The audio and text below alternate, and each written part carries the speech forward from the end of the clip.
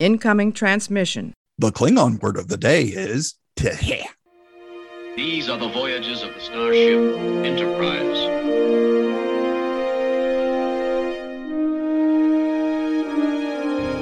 So, this is a huge victory for the good guys.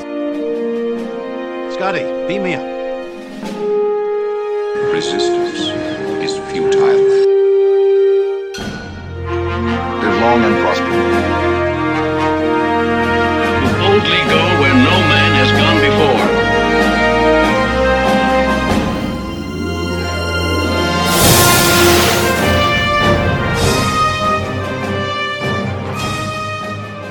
Greetings and welcome to the Computer Resume podcast, the show covering the entire Star Trek franchise in chronological order for fans new and old.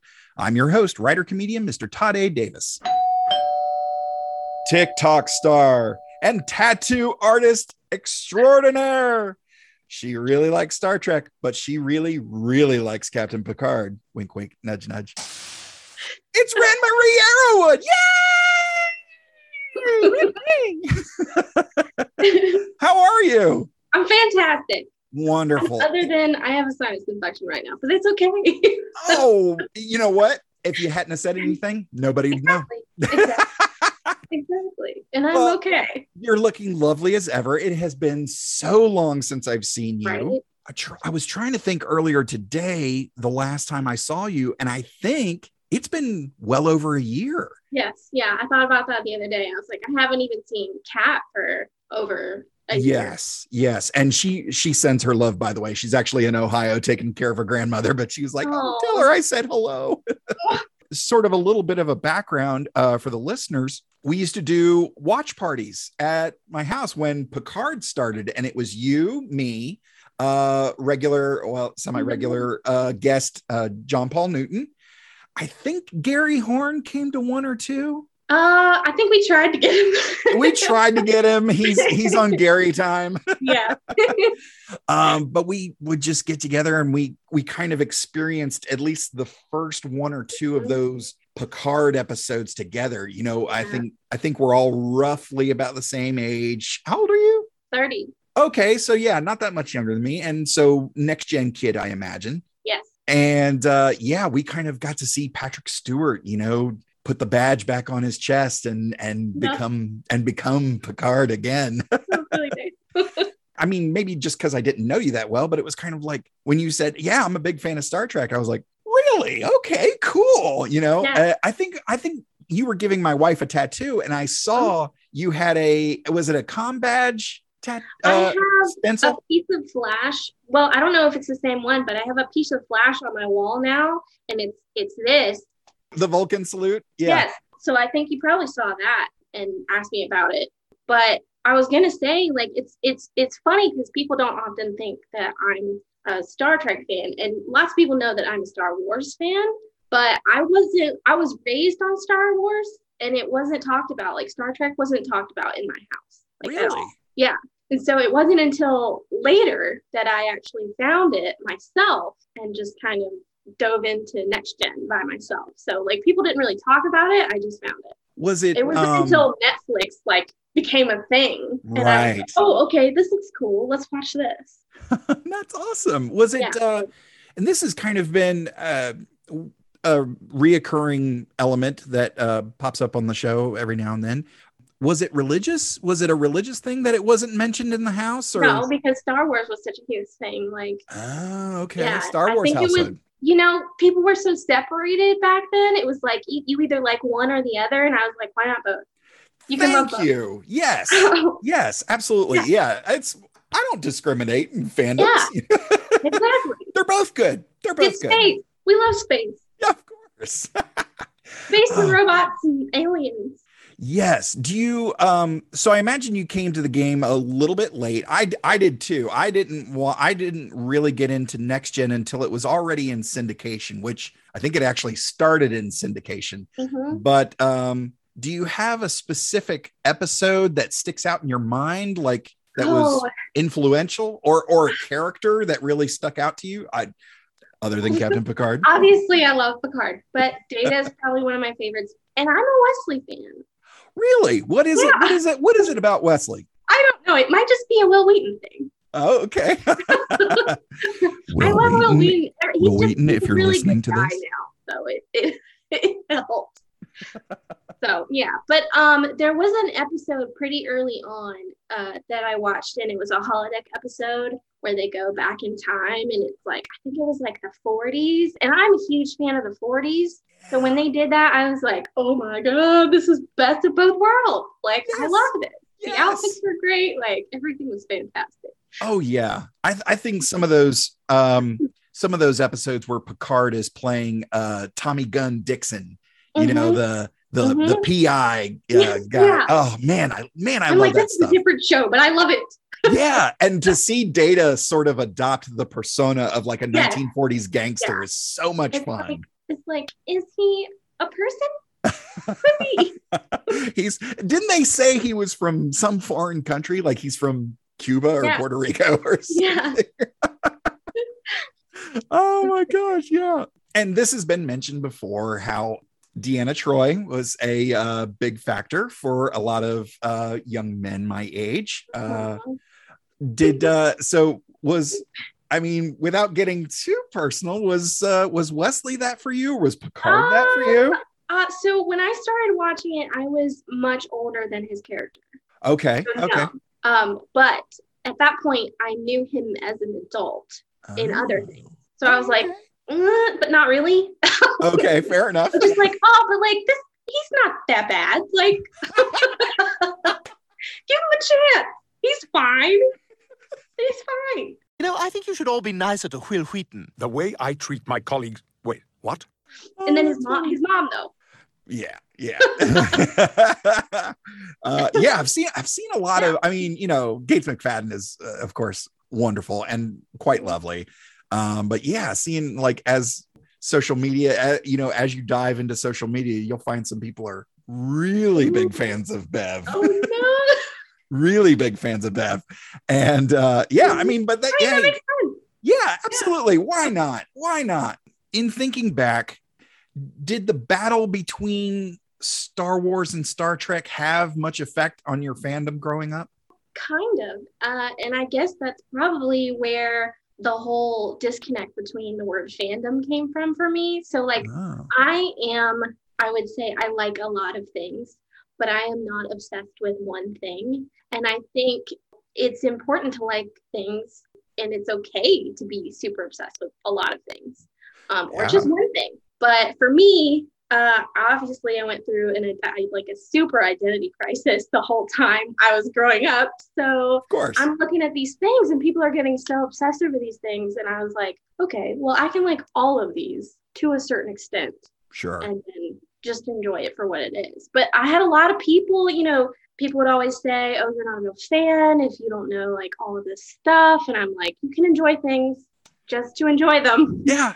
It's, you don't have to know the combination to Kirk's safe. Exactly. Yeah. You can just watch it and enjoy it and just have fun. Yeah. Plus I have a terrible memory, so that would have never happened anyways. Of course. Look, you've seen my notes. I have the notes for every episode I've done so far. Yes. I have to do it that way because I've taken too many shots to the head. That's the only way I can remember this stuff. Yeah, I had a bunch of concussions when I was in high school. Oh my gosh, from what? Like actually, yeah. It doesn't help. It's not good. What activity specifically? I did softball with my ROTC group. I did softball earlier than that, but that was the main thing. It was softball with ROTC. I got hit in the head 4 times in Holy crap. Yeah, it wasn't not fun. Yeah. On like Bugs Bunny or like any of those cartoons where they get hit and it just like that was me for like my gosh. Just like huge lumps. I got hit in the back of the head. I got hit here. I think it fractured my eyebrow. I got hit like directly in the front. It was not. They were like, you're gonna wear a helmet, and I was like, I can't run with a helmet, so I took it off. So I'm running to third base, and I got hit in the back of the head. I was like, how? Oh my god! So Well, geez, no wonder. Yeah. Oh my gosh. Well, I'm spacey. That's why. of course. Well, that's actually something that you and my wife Kat have in common. She can't stand baseball. We went to the Greenville Drive. That's the local baseball team here in town for the listeners. And we sat, it's the one game I've gotten her to go to. And she actually went, it was part of a work function, sort of a team building thing. And the ball came straight at her head twice. She's like, I was scared of this going in, and here it's happened twice in one game. I'm like, sorry, babe. I don't know what to tell you. Oh gosh, that's funny. That's funny. But yeah, it's between from the age of 12 to my early 20s, just martial arts and just getting punched for fun. Yeah, falling off the trampolines. Of course. Like every kid did, you know. And we didn't sue anybody. We just sucked it up. Mom kissed us on the head, patted us, and was like, all right, go clean yourself off. Dinner's almost ready. Shake it off. You're good.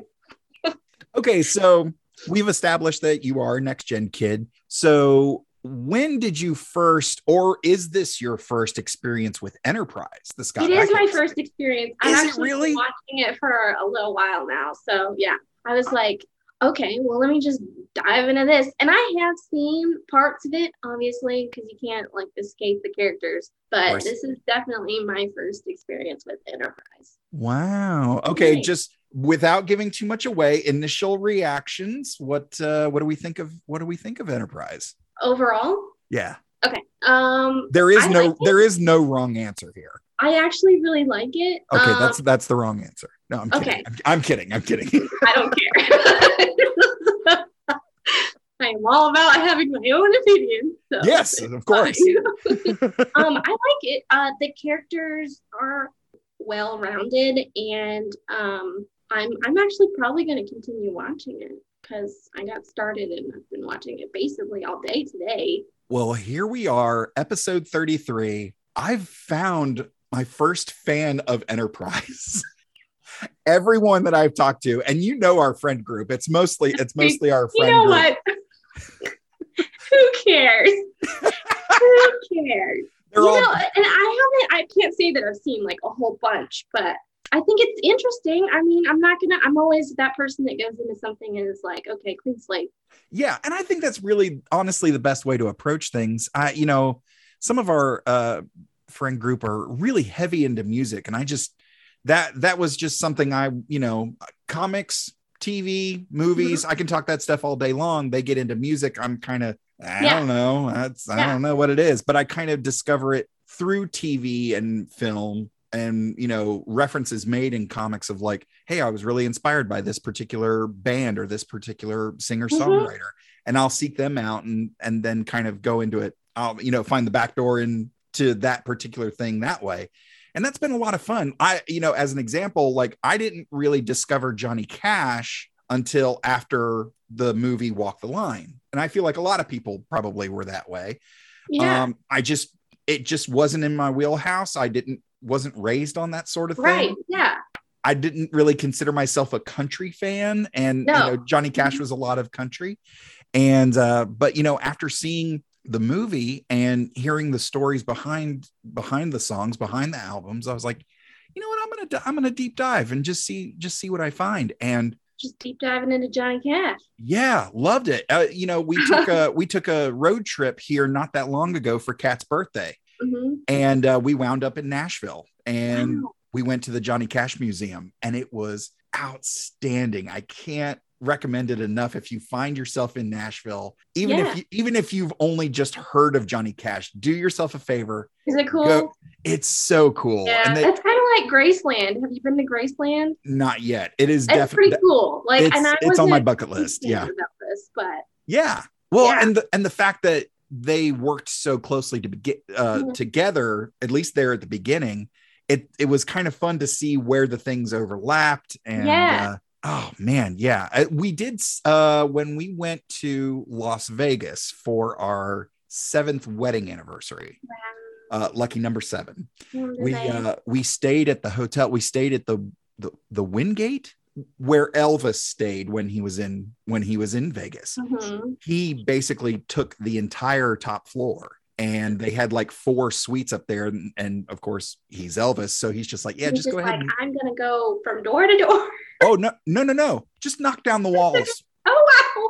Just knock down the walls. And Yeah, of course. so they did. They turned it into one gigantic suite, and that was but they've left it the way it was when he stayed there, and you can actually go up the elevator and visit it, and take little tours through it, and it's amazing. It's so cool. Is it like are there like different themes and stuff inside the room? No, it was pretty much one central He's so color themey. scheme. It's strange. Yeah, but very 70s, but Yes, very, okay. very 70s. They, like I said, they left it as it was. And Gotcha.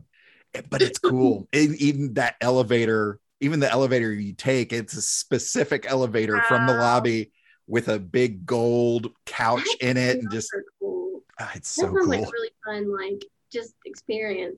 Well, yeah, and see, when Kat had a job thing, she had to go to some hospital in Alabama, and on our way down was when I was, selling my comic book at the time, so I was stopping at a couple shops along the way, and I was at the hotel. She went to do her thing. She got back about midday, and she goes, I just saw a sign for the birthplace of Elvis, not Graceland, the birthplace of Elvis's birth home. I was like, why are we not there right now? So we just we jumped in the car and drove, and of course they've turned it into this whole attraction. Mm-hmm. But it was absolutely wild. Here we are at this 2-room house that's slightly bigger than a garage, and they've preserved everything. Can you imagine you're the house you were born in or like raised in being preserved? Oh my God. Yeah. Well, because honestly, the house that I was born in is not far from here, and I pass it fairly regularly. And it was the first place that Pat and Walt Davis moved in when they moved down in the mid to late 70s from Pennsylvania and set up shop there. Wait, y'all are from Pennsylvania too? Yeah. Mom and dad are from Harrisburg. Oh, really? Did we? I don't know. I've got an aunt and uncle, a whole bunch of cousins in Pittsburgh. But yeah, I'm from Lewisburg.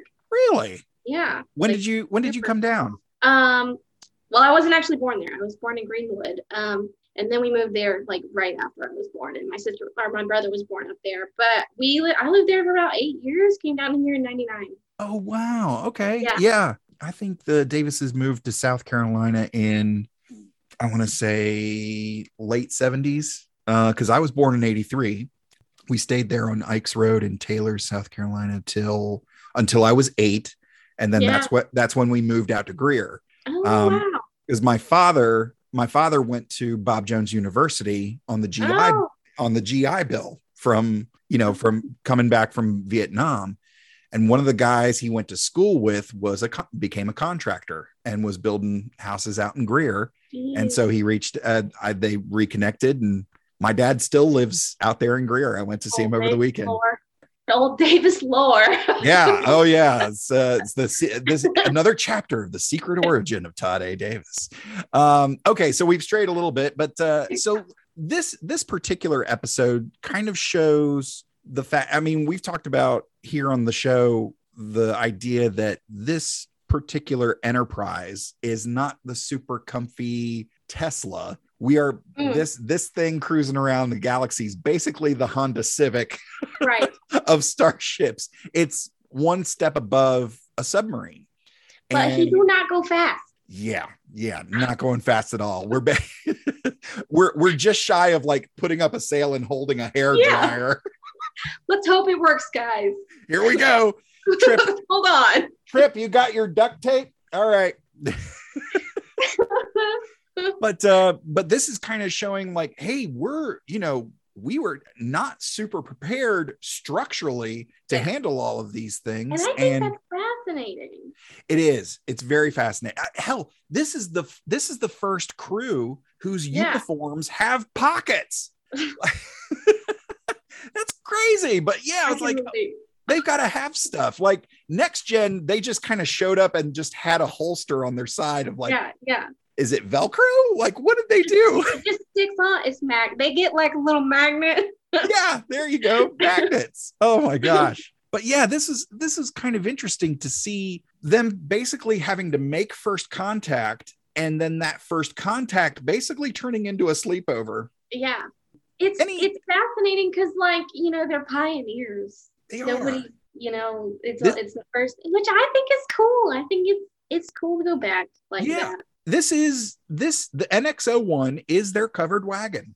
It's, you know, we might have to batten down the hatches and, you know, tuck our heads to weather the storm, but literally. Yeah, quite literally. No, I think it's cool. Like they all just like end up in that catwalk. Yeah. Just hanging out. And it's like watching movies, people are grilling out, they're playing cards. Like it feels very frontier. It feels very colonial, of just kind of like, okay, this is it. So here we are all together. It's almost surprising no one broke out into song. Yeah, like sea shanties. There once was a ship, but to the skies the name of the ship was the Enterprise. Her nacelles lit, her phasers armed, oh blow, you red shirts blow. Soon may the flagship come, bring us Earl Grey tea and Orion rum. One day when the scanning is done, engage and boldly go. Earlier today, I fell down the rabbit hole of sea shanties, and I absolutely love a good sea shanty. There was one on TikTok. And then I recalled a few from other shows and movies. There was one that just it'll move you to tears if you're familiar with the show. But did you ever watch Battlestar Galactica, the new one? I did when I was much younger. Yes. There's what's called Gata's Lament. Is a sea shanty, but it's very sad. I mean, obviously it's called Gata's Lament. I think the tones that they can hit in those sometimes, and the harmonies just like vibrate tears out of your eyes. Yeah. but just the simple like you know, and like it's almost very Gilligan's Island. I kept thinking of Gilligan's Island, or almost some Christmas songs. Like there's that sort of peppy rhythm that you can easily march to, and exactly, or you can join in on it. Like it's super easy to memorize, that kind of thing. Oh, gosh, I love a good sea shanty. Well, anyways, so first of all, thank you for joining us today. Thank you for having me. Without further ado, let's get into this week's recap. Spoiler alert. Spoiler alert.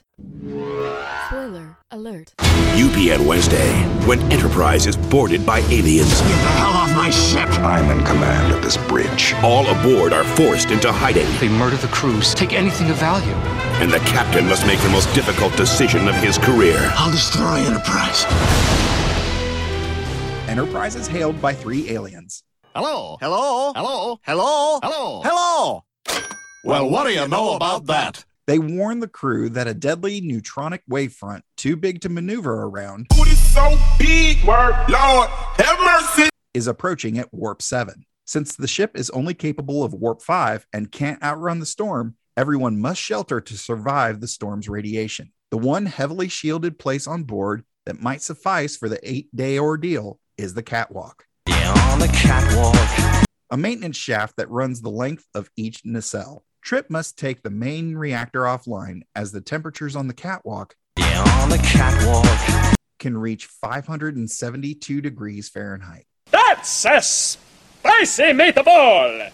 With only hours to prepare, everyone evacuates to the catwalk. On the catwalk. The crew entertain themselves watching old Western films, gathered around a small screen. The storm envelops the ship, and as the days wear on, nerves fray, particularly with the alien guests who start up a barbecue near a flammable conduit in the catwalk. On the catwalk.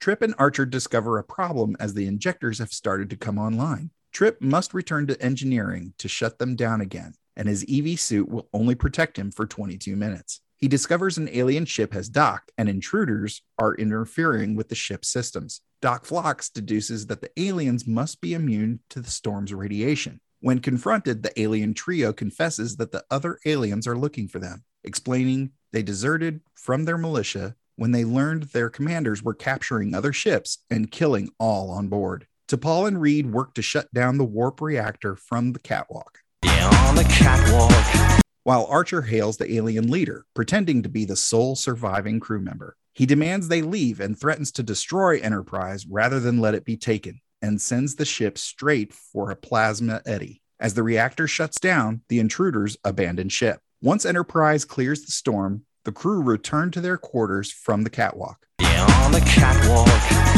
Trip invites T'Pol to join their weekly movie night. The trio of alien visitors apologize for the trouble they've brought and depart. I don't care.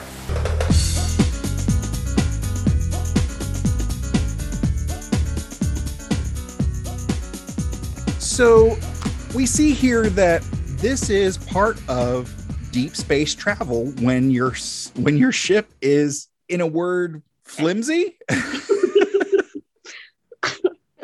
Not their but fault, though. yeah. Technically, it's the Vulcan's fault. That's true. That's very true. Information. They could have beefed things up, come on, help us out a little bit. You know what? I get it. Humans are kind of crappy. That's true. The Vulcans probably intercepted our Twitter streams. And, And they're like, oh no, don't give them any information. Have you seen all the things that their government officials are tweeting? Let's leave them be for a few more 100 years. Yeah.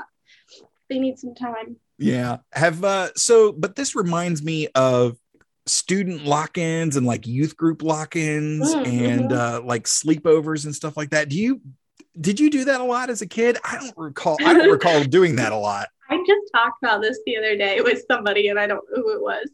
I was definitely the kid that went to sleepovers and freaked out and cried and wanted to go home. Oh no. Yeah. So I don't know. So in high school I went to a few like leadership camp things, and I was fine then, but that's kind of more like this vibe anyways. I feel like sleepovers like with girls when you're that young, it's nothing like what this was. Right. It's definitely more like a big camp thing. I went to science camp. Really? Yeah. Actually at Roper Mountain. So get out of town. Yeah. Was it a sleepover thing or was it like a day camp? It was like a week-long like science camp. Yeah, we studied like newts and stuff. It was Man, that's cool. Sticks and water. I'm very jealous. Jealous. I've actually reached out to the Roper Mountain Science Center about doing something with the show. Yeah. And I don't know, maybe they're too busy doing science. They're probably very busy with what else going on right now. They're busy doing science to, check their Instagram. Science. Yeah. In South Carolina. Oh God. Yeah. So I went to of course I've bored the audience to tears with my, religious upbringing on many an episode, but the camp I went to regularly was the week-long religious camp in the mountains of North Carolina. Hey. Yeah, and that was oh gosh, lots of praying, lots of crying, lots of memorizing. Oh, what every kid wants to do during the summer. Great. But summer's fun. Well, see, Kat recently introduced me to one of her favorite childhood movies, which is Camp Nowhere. And because I hadn't seen it either. And it's got mostly child actors, but also Christopher Lloyd, a Star Trek alum, Christopher Lloyd. And we watched that and it was an absolute blast. But they're talking about a summer long camp that these kids would go to. And I was like, I've never seen anything like that around here. Yeah, like you see that in movies, and I've, and then I don't know what movie it was where they're like jumping on the big inflatable thing in the water. That was forever ago. And I'm like, we never had that. And My husband actually told me that they had that at his summer camp, but again, it was like a Bible school, like summer. Yeah. Thing where your parents abandon you and you pray to Sky Daddy.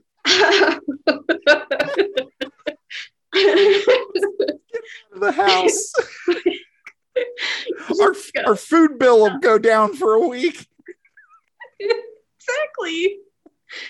Yeah. So, I mean, I'm not familiar with that kind of thing, but some people are, I guess. I will say this about camp and camping. Food never tastes better. When you're out in the middle of nowhere, Yeah. if you're sunburnt and mosquito bitten, dehydrated. You get a Frank on a straightened out coat hanger. Yes. Over a fire. It'll usually end up touching the log, which means it'll get all that ash on it. Yummy.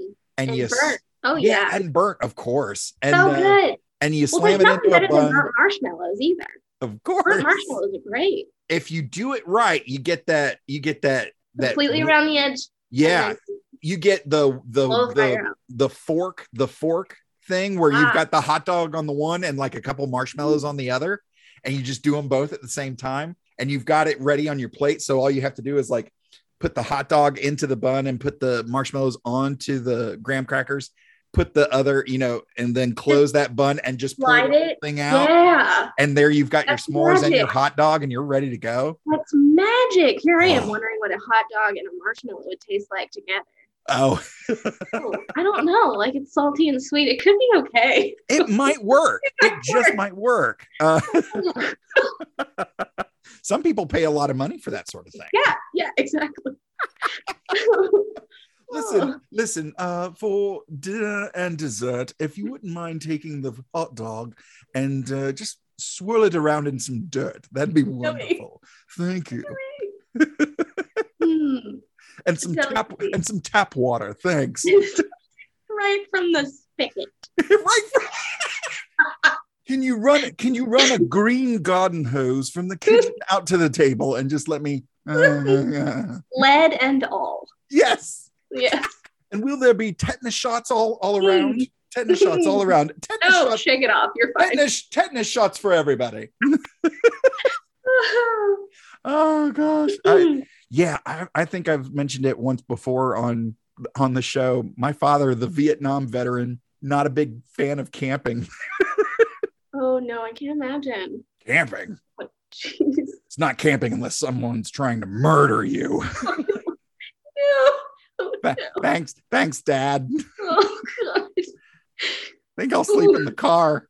Yeah, no, you're like sleeping in the middle of the night, and then he just comes and shakes your tent. What are you gonna do? You wake up with a sock in your mouth.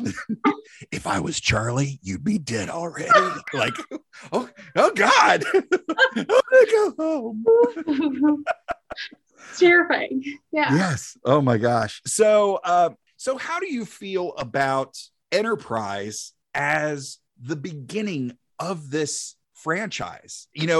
We've talked about on other episodes where Gene Roddenberry's vision of the future was in the 60s and how things progressed into the 80s and 90s with Next Gen and the Next Gen era. And it progressed even further as we went back to this point in Enterprise. But being that this show is 20 years old, right? Some of the characters do some things that are problematic, I'll say. Do you have any thoughts?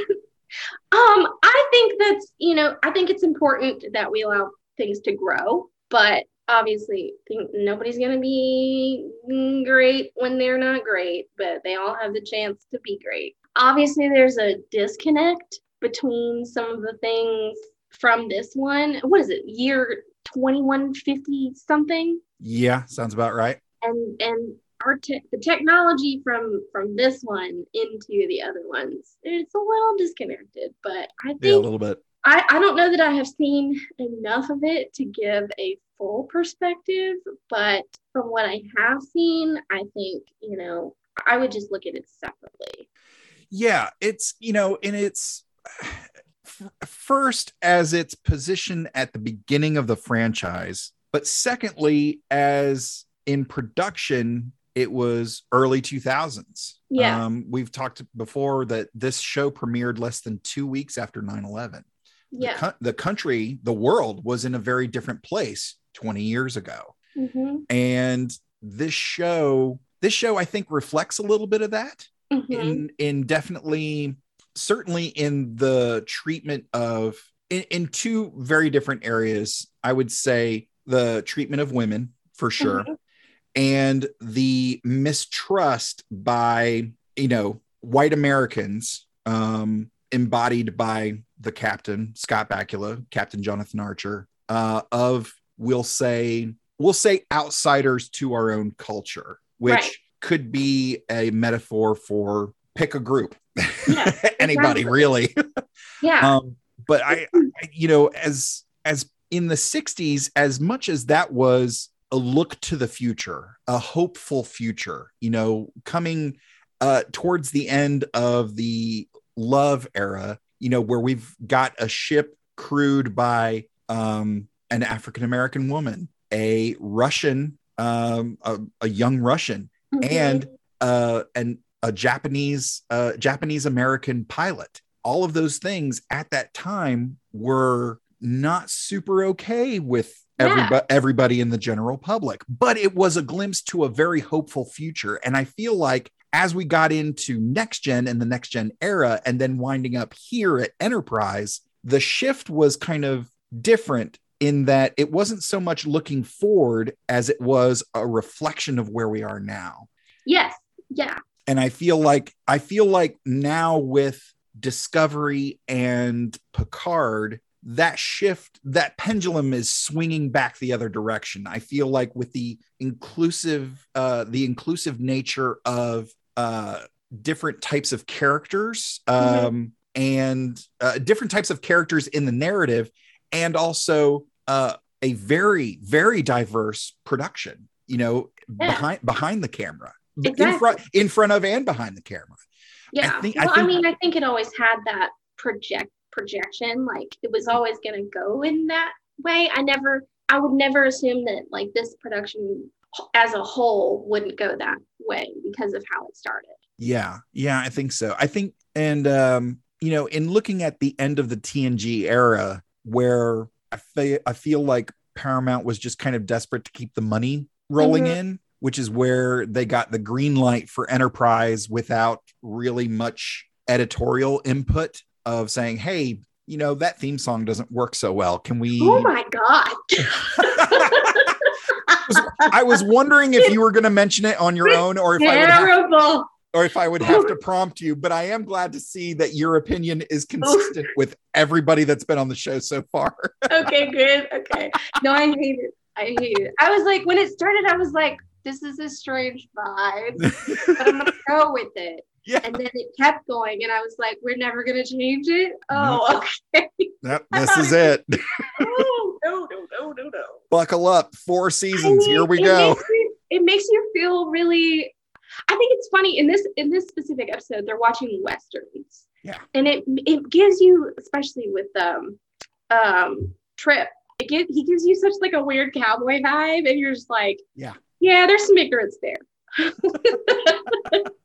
Yeah, because you got it does invoke a lot of those Western vibes, because you got people grilling out and you got people sitting around playing cards. Like, if they were wearing Spurs and Stetsons, nobody would bat an eye. It was it definitely has a very Western vibe. Do you have any favorite Western movies or shows? Is that something that's in your wheelhouse? My grandfather is a huge fan of Westerns, so I watched them with him growing up, but they were never my thing. I do love Tombstone, but everyone loves Tombstone. Of course.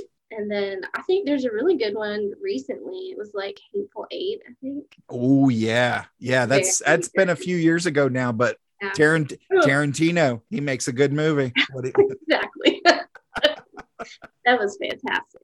Yeah. And I actually bought that for him, and he was like, "Oh, I wanted this." I was like, "Oh, good. Nice. I like it." Nice. And I mean, a stellar cast. Yeah. Oh yeah. Kirk Douglas. Yes.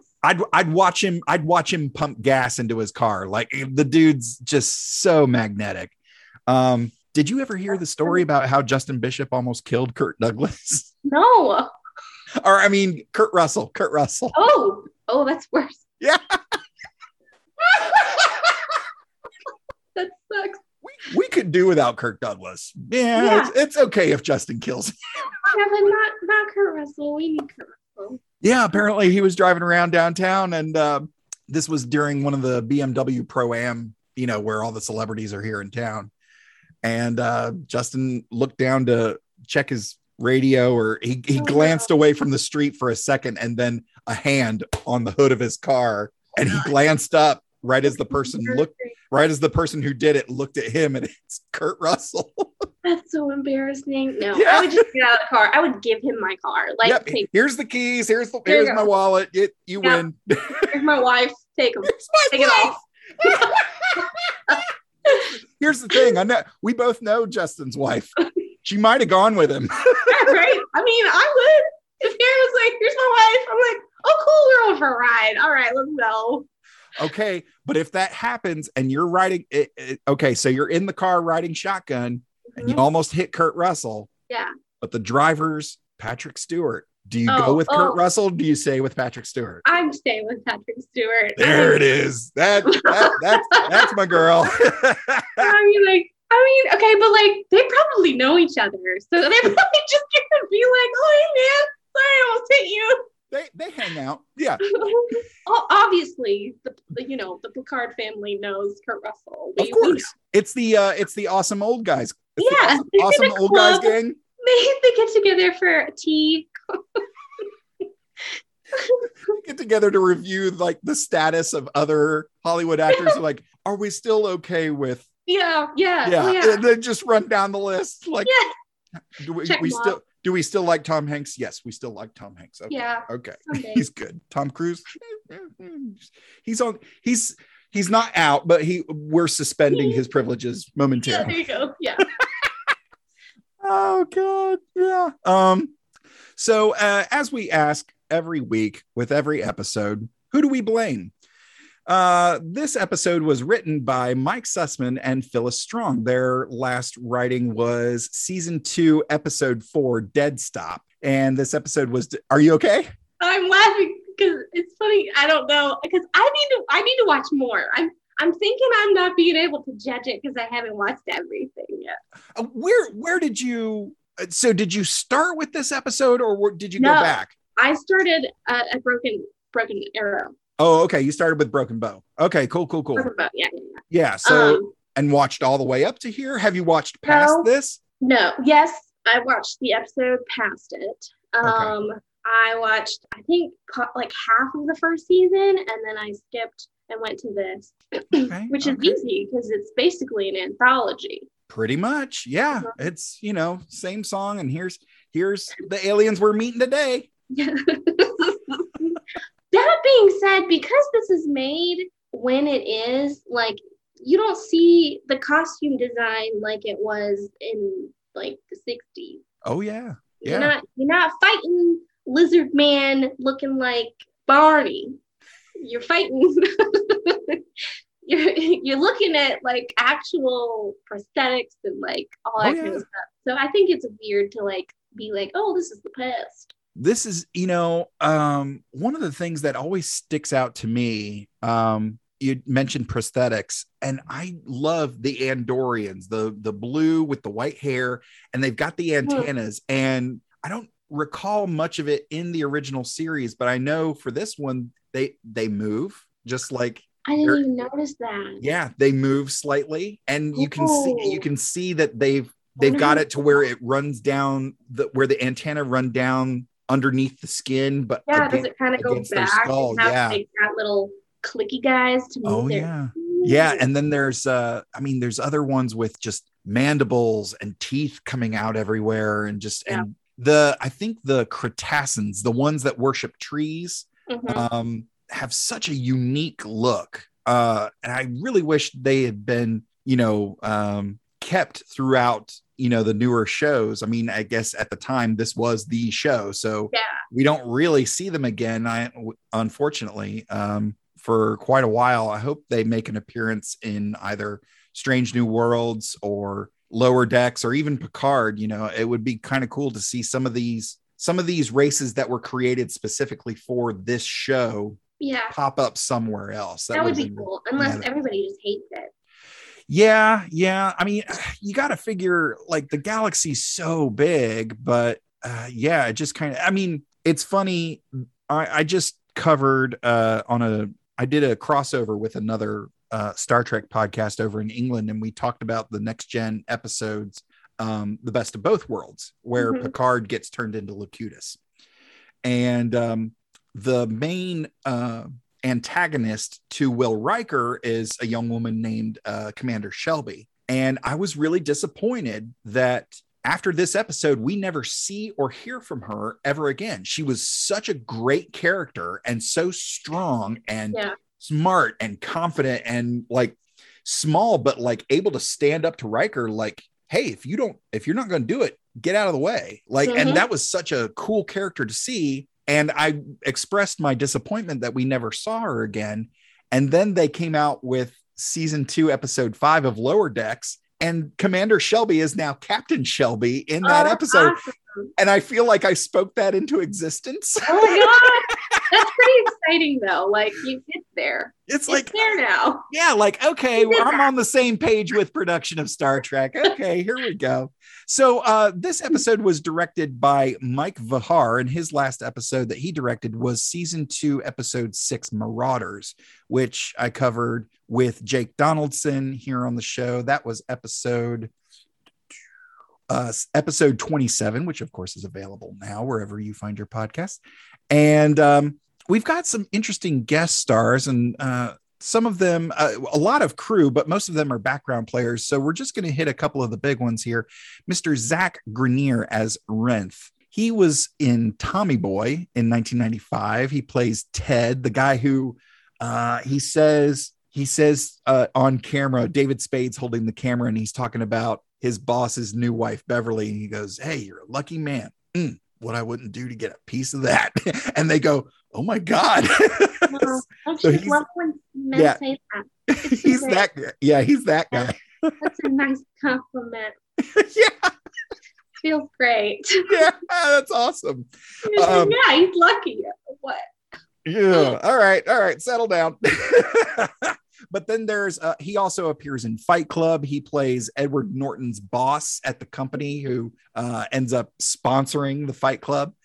He's in Shaft, and he did an episode of X-Files. He did 8 episodes of 24. And this leads up to his first and only appearance in the franchise, this episode.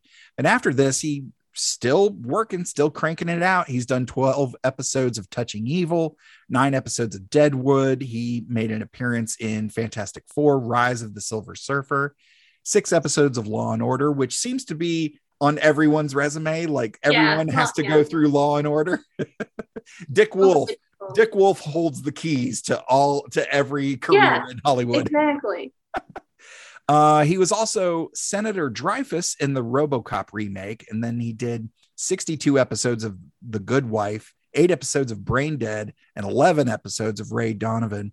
Then we've got Mr. Aaron Lustig as Guri, and he's got an interesting career as well. A lot of film work. He was in Leap of Faith in 1988, Ghostbusters 2 in 1989. One of my favorite movies, Darkman. And he was in Darkman and Edward Scissorhands in 1990. He did an episode of Quantum Leap. Quantum Leap is kind of a gateway show for this version of Star Trek. Like, okay, with Bakula being the captain, if you were in an episode of Quantum Leap, you kind of got a free pass to be on Star Trek. That makes sense.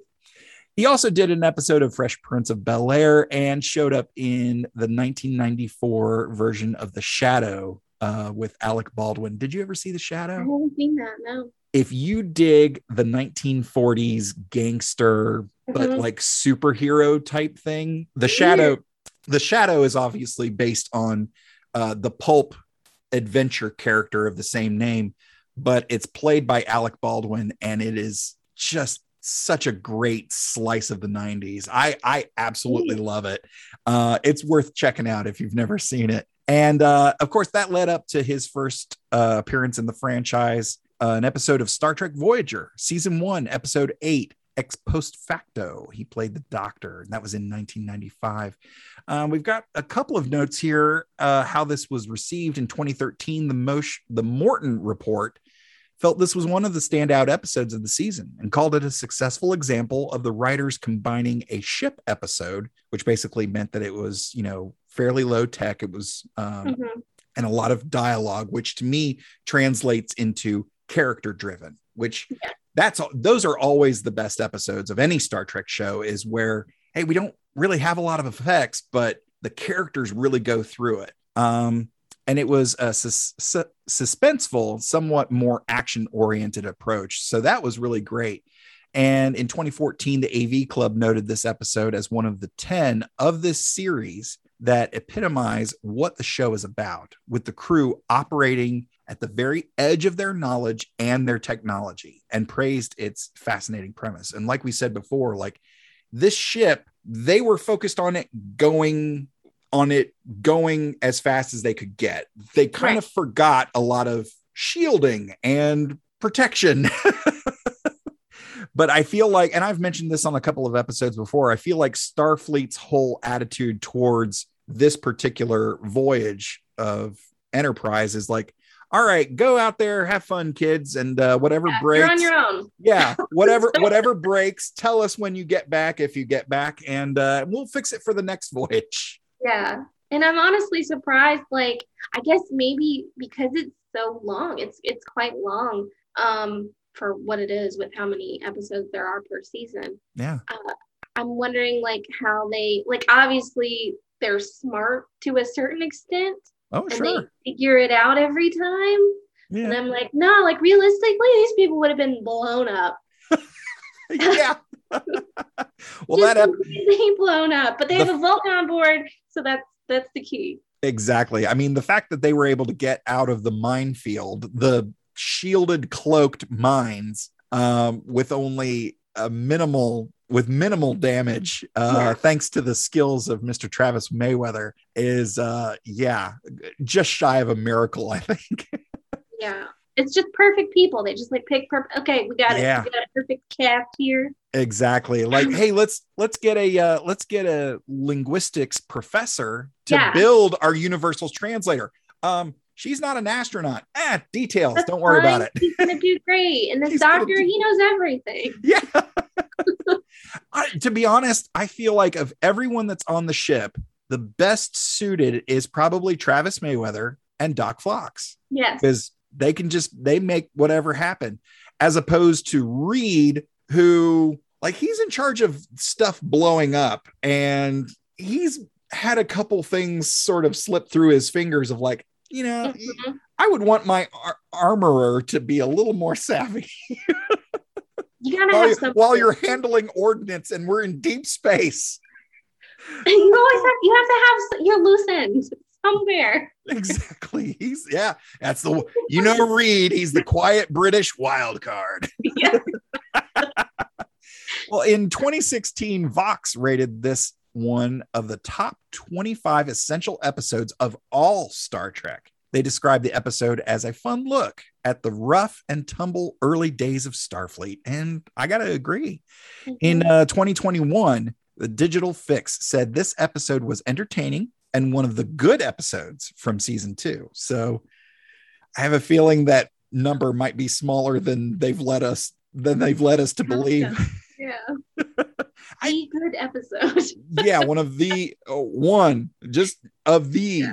good episodes. So yeah, I mean, we've talked about this before, and I think my thoughts and feelings about Enterprise kind of align more with yours. I dig this. I mean, it's not a perfect show. Right. Name a perfect show. Like, yeah. This is it's fun, and yeah, it's not without its issues, but I mean, if you look over Star Trek throughout the years, maybe not in chronological order like we're doing here, but from the beginning in 1966 to now, I think you can definitely see where things have progressed across the board exponentially. Mm-hmm. What do you think? Well, I'm always a huge fan of the juxtaposition of humans and learning other things. Oh, and yeah. I think that's an important thing for them to go through, but they go through it every single time.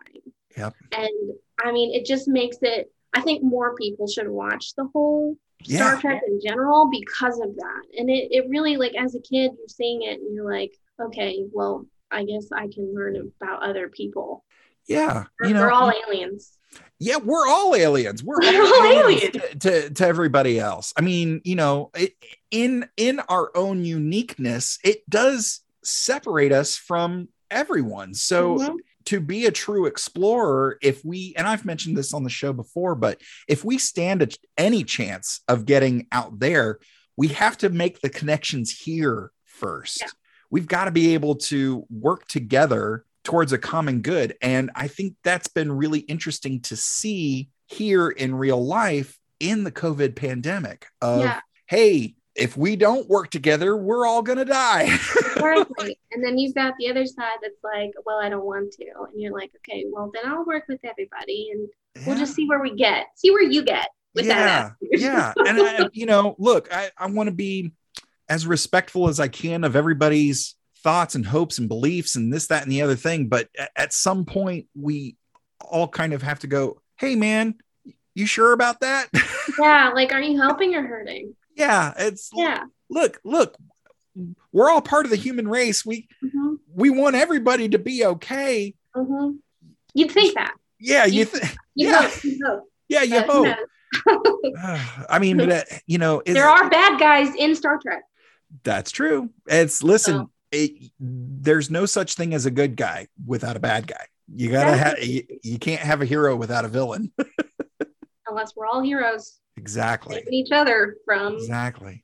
So, final thoughts here. Do you mentioned it at the top, but how would you rank your thoughts and feeling? Now, obviously you're going to have some nostalgia for Next Gen, I imagine, but how does this stack up with the original series and Next Gen and other shows in the TNG area and the new shows?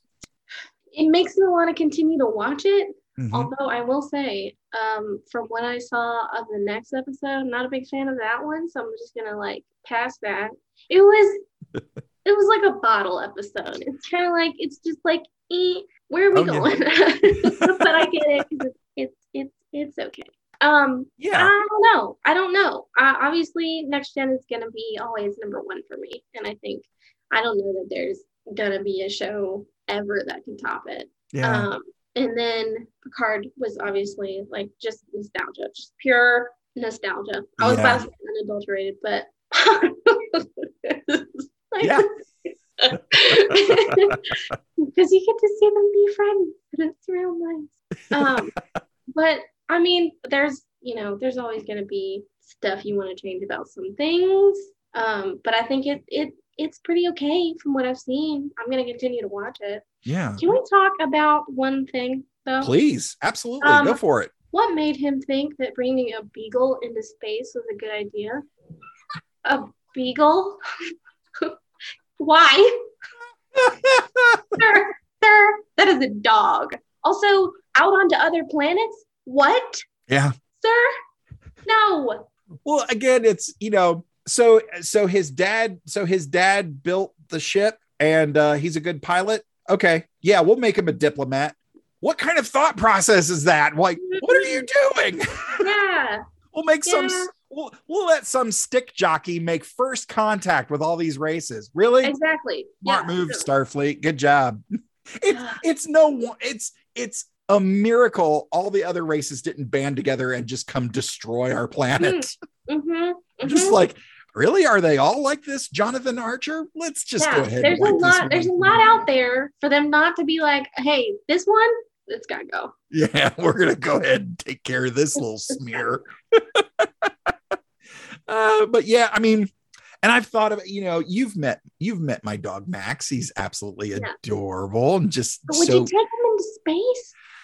That's the question. Would I here's the thing. How responsible is that? If I'm going, I got to take my wife. You have to. Yeah. If she's going, she's definitely not going to want to leave him. True. So you're not going to space. Yeah. Now here's the other part. Here's the other part that may change your mind or give you something to ponder. This is the future, and we've extended life, life expectancy of seemingly all creatures across the board. So maybe Porthos might have some genetic enhancements. I'm not saying Porthos. What if he's straight up an alien? What if there's a whole planet out there with like, what if not, you know what? I don't even want to, I'm going to spoil the rest of the thing for me. Cause like, what if he could talk? Like, I've always thought, you know what? Dogs. Well, here recently, when I come home or when we get up in the morning and my wife is already, either in the office or in the kitchen or moving around or whatever. And I get up and, we start going through our morning routines. One of the things I do with Max is I'll, where's mommy? Where is she? And the other day, my hand to God, strike me dead if I'm lying. I said, where is she? And he went, I don't know. I was like, done with it. Did you just don't ask me that anymore? Did you just talk? You're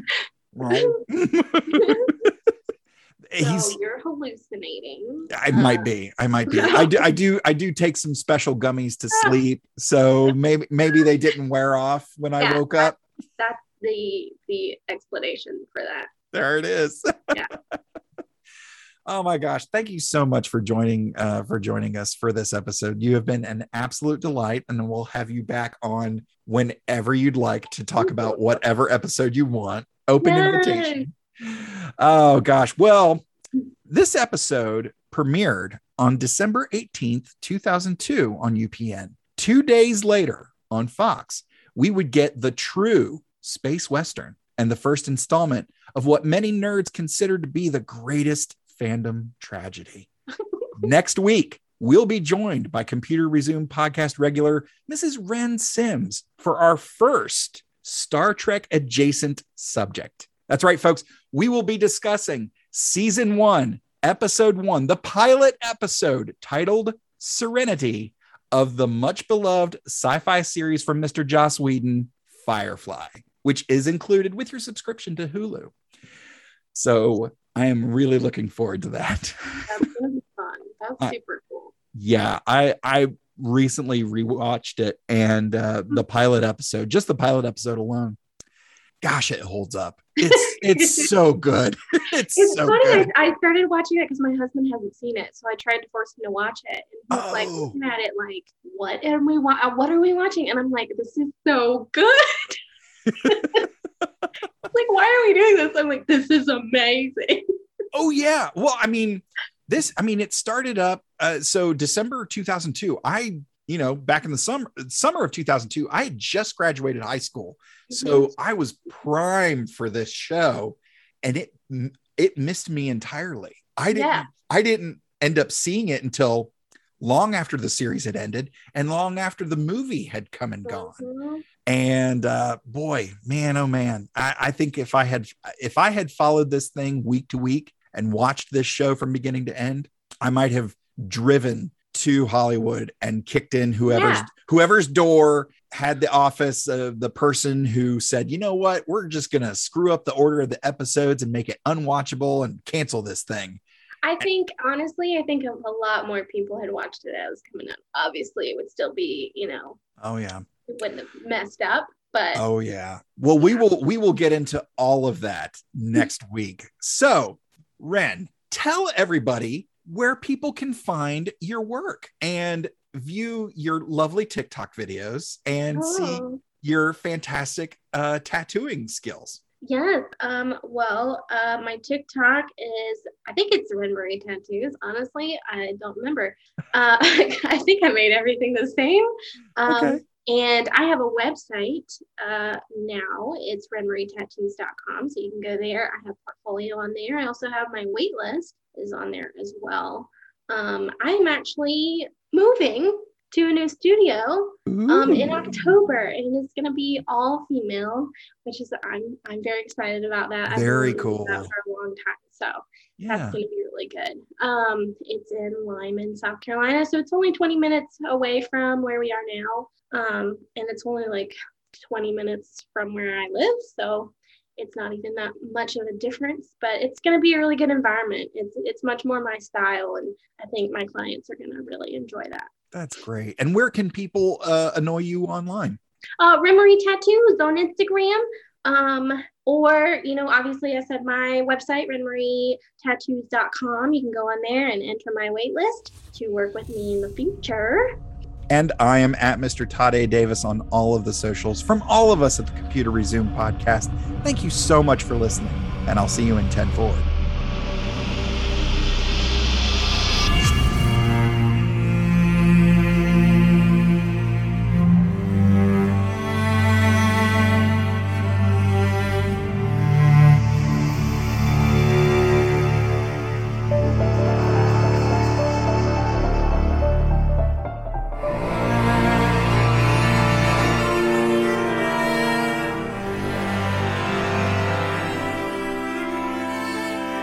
Feel free to send us your subspace transmissions to computerresumepodcast@gmail.com or at Computer Resume on Facebook, Twitter, and Instagram. The Computer Resume podcast was created and produced by Mr. Todd A. Davis. Our logo was designed by Will Martin and Justin Bishop. The opening theme was produced by Justin Bishop. Our outro music was provided with permission by Drone Node. Additional music was provided by Mr. Todd A. Davis and Gary Horn. And I'm Kat Davis at that.darn.cat with a K on Instagram. The Computer Resume podcast is part of the Slice of Fried Gold Network. #LLAP. We'll see you next time.